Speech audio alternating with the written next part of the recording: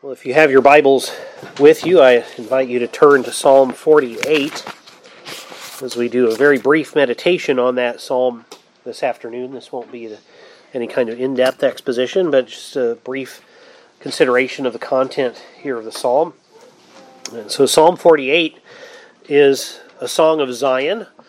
It's about the city where the Lord chose to place His name, the city that would be considered His dwelling place on earth. And as we know from scriptures like 2 Corinthians 6, 16 through 18, for example, that the church is God's chosen dwelling place, we see that psalms like this that speak of Zion, of God's chosen dwelling place, is really a poetic prefiguring of the New Covenant church. And so it's still perfectly appropriate for us to sing these psalms because we're singing about the Church of Jesus Christ. The caption reads, a psalm of the sons of Korah. And the Septuagint, that translation of the Old Testament into Greek, which was available to the early church, which is available in the first century, and oft quoted by the New Testament writers, uses the same words that Paul uses in Ephesians 5:19 and Colossians 3:16 for psalm and song, when he says that we are to sing psalms and hymns and spiritual songs. So two of those words appear right here in the title, or the caption of this psalm.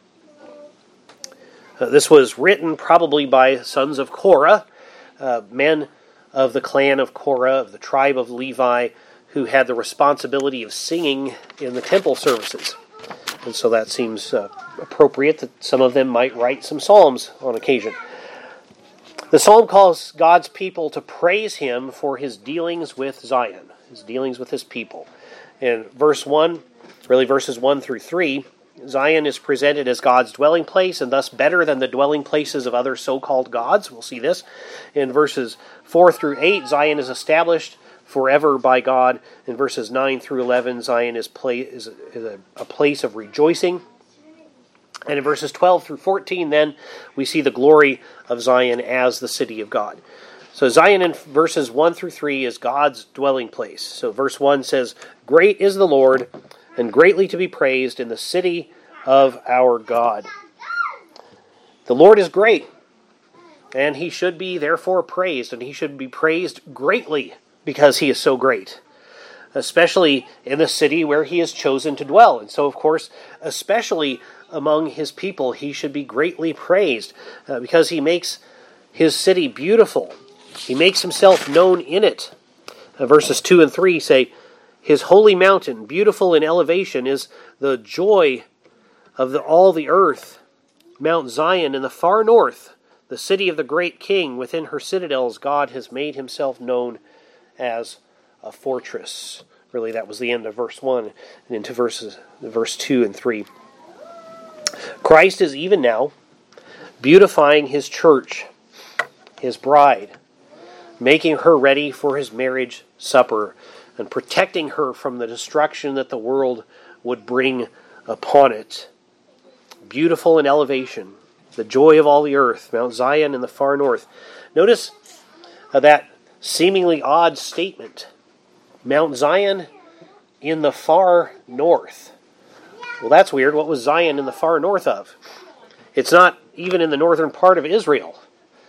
So why would the psalmist say that?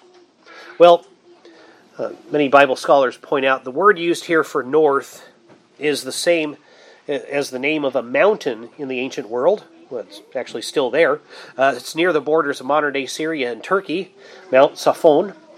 That's the word for north, Safon, which basically, from an Israelite perspective, in the direction of Mount Safon, that's north, right? And so that's what usually the term meant, northward.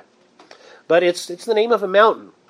And it was considered the dwelling place of Baal, particularly Baal-Hadad, the storm god, the one who's most often presented as his worship as a rival to the worship of the Lord in the Old Testament.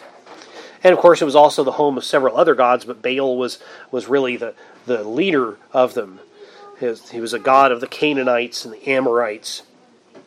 And so in the far north is probably better translated as beyond Safon. Zion is a joy beyond the dwelling place of Baal and other false gods, because it is the chosen dwelling place of the true God. How much better is the dwelling place of the true God than the artificial religions that man makes up or that Satan inspires? Zion may appear smaller than Mount Zaphon, but God's presence makes it greater. No matter how weak the church might look to the world, no matter how weak it might appear at a given time, it is the strongest of institutions on earth, because its strength doesn't come from earth. God dwells in her midst. Well, verses 4 through 8 then explain that Zion is great because the Lord of hosts has protected and established it. Enemies who try to destroy God's church end up trembling in fear in these verses. The schemes, both military and economic, against God's people, represented, the economic there can be represented by the ships of Tarshish. That was usually thought of as trading ships that went far and wide. A ship of Tarshish was most likely a ship that was thought to be able to sail at least to the Atlantic Ocean from the eastern end of the Mediterranean. Tarshish is probably Spain, or part of Spain, anyway. But it was a ship that was built to travel a long way. So enemies who scheme against God's people, whether they strive against them economically or militarily, are going to be brought to nothing. The psalm says, "For behold, the kings assembled. They came on together." So leaders of the earth, right, coming against God's people. As soon as they saw it, they were astounded.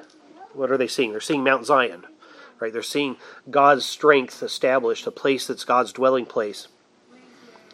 They were in panic. They took to flight. Trembling took hold of them there. Anguish as a woman in labor. By the east wind you shattered the ships of Tarshish.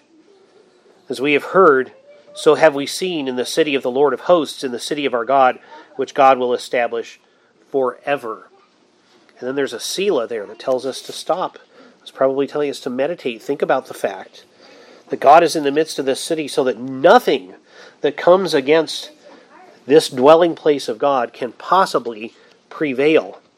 It is established not for a short time like human empires and kingdoms are, but forever.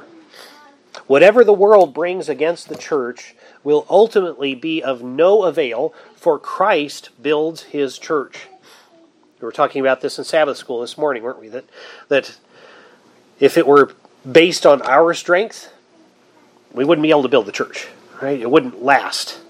But it's not our strength, and we can take such confidence in that. It's Christ's strength that builds the church. He establishes it forever. And if he has promised to be in its midst forever, then it will not fail. So therefore, as we see in verses 9 through 11, Zion is a place of great rejoicing and praise for the goodness of our God. So we see that starting at verse 9. "We have thought on your steadfast love, O God, in the midst of your temple. As your name, O God, so your praise reaches to the ends of the earth. Your right hand is filled with righteousness. Let Mount Zion be glad, let the daughters of Judah rejoice because of your judgments." Oh, how we can rejoice because of the good judgments of our God. How we can be glad because of his righteousness, and because his praise reaches not just the edges of the city, but to the ends of the earth. Not only does Christ beautify and protect his church, but he also will glorify his church. And that glory of Zion is seen in verses 12 through 14 then at the end of the psalm. "Walk about Zion. Go around her. Number her towers. Consider well her ramparts.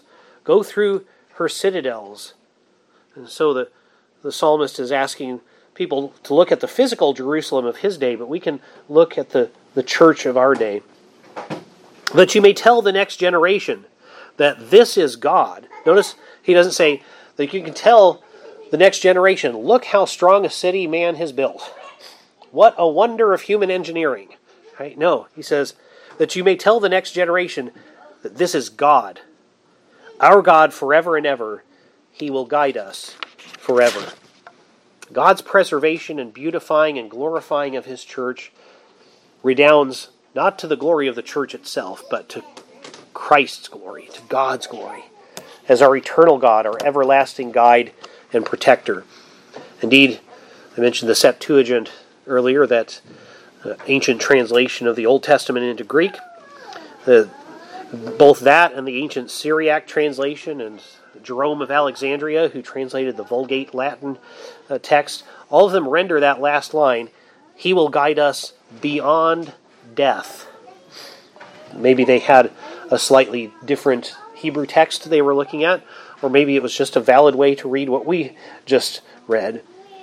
He will guide us beyond death. Not even death can keep the church from the glory Christ has in store for his bride. And what praise and confidence we can take in that. So do take confidence in Christ because of that, for he has promised to glorify his church, and none of his promises will fail. Well, so let's sing to the glory of God, to the glory of Christ who builds his church. Let's turn our psalters to Psalm 48, selection B now. Why don't we stand together as we close our time of afternoon worship? 48B.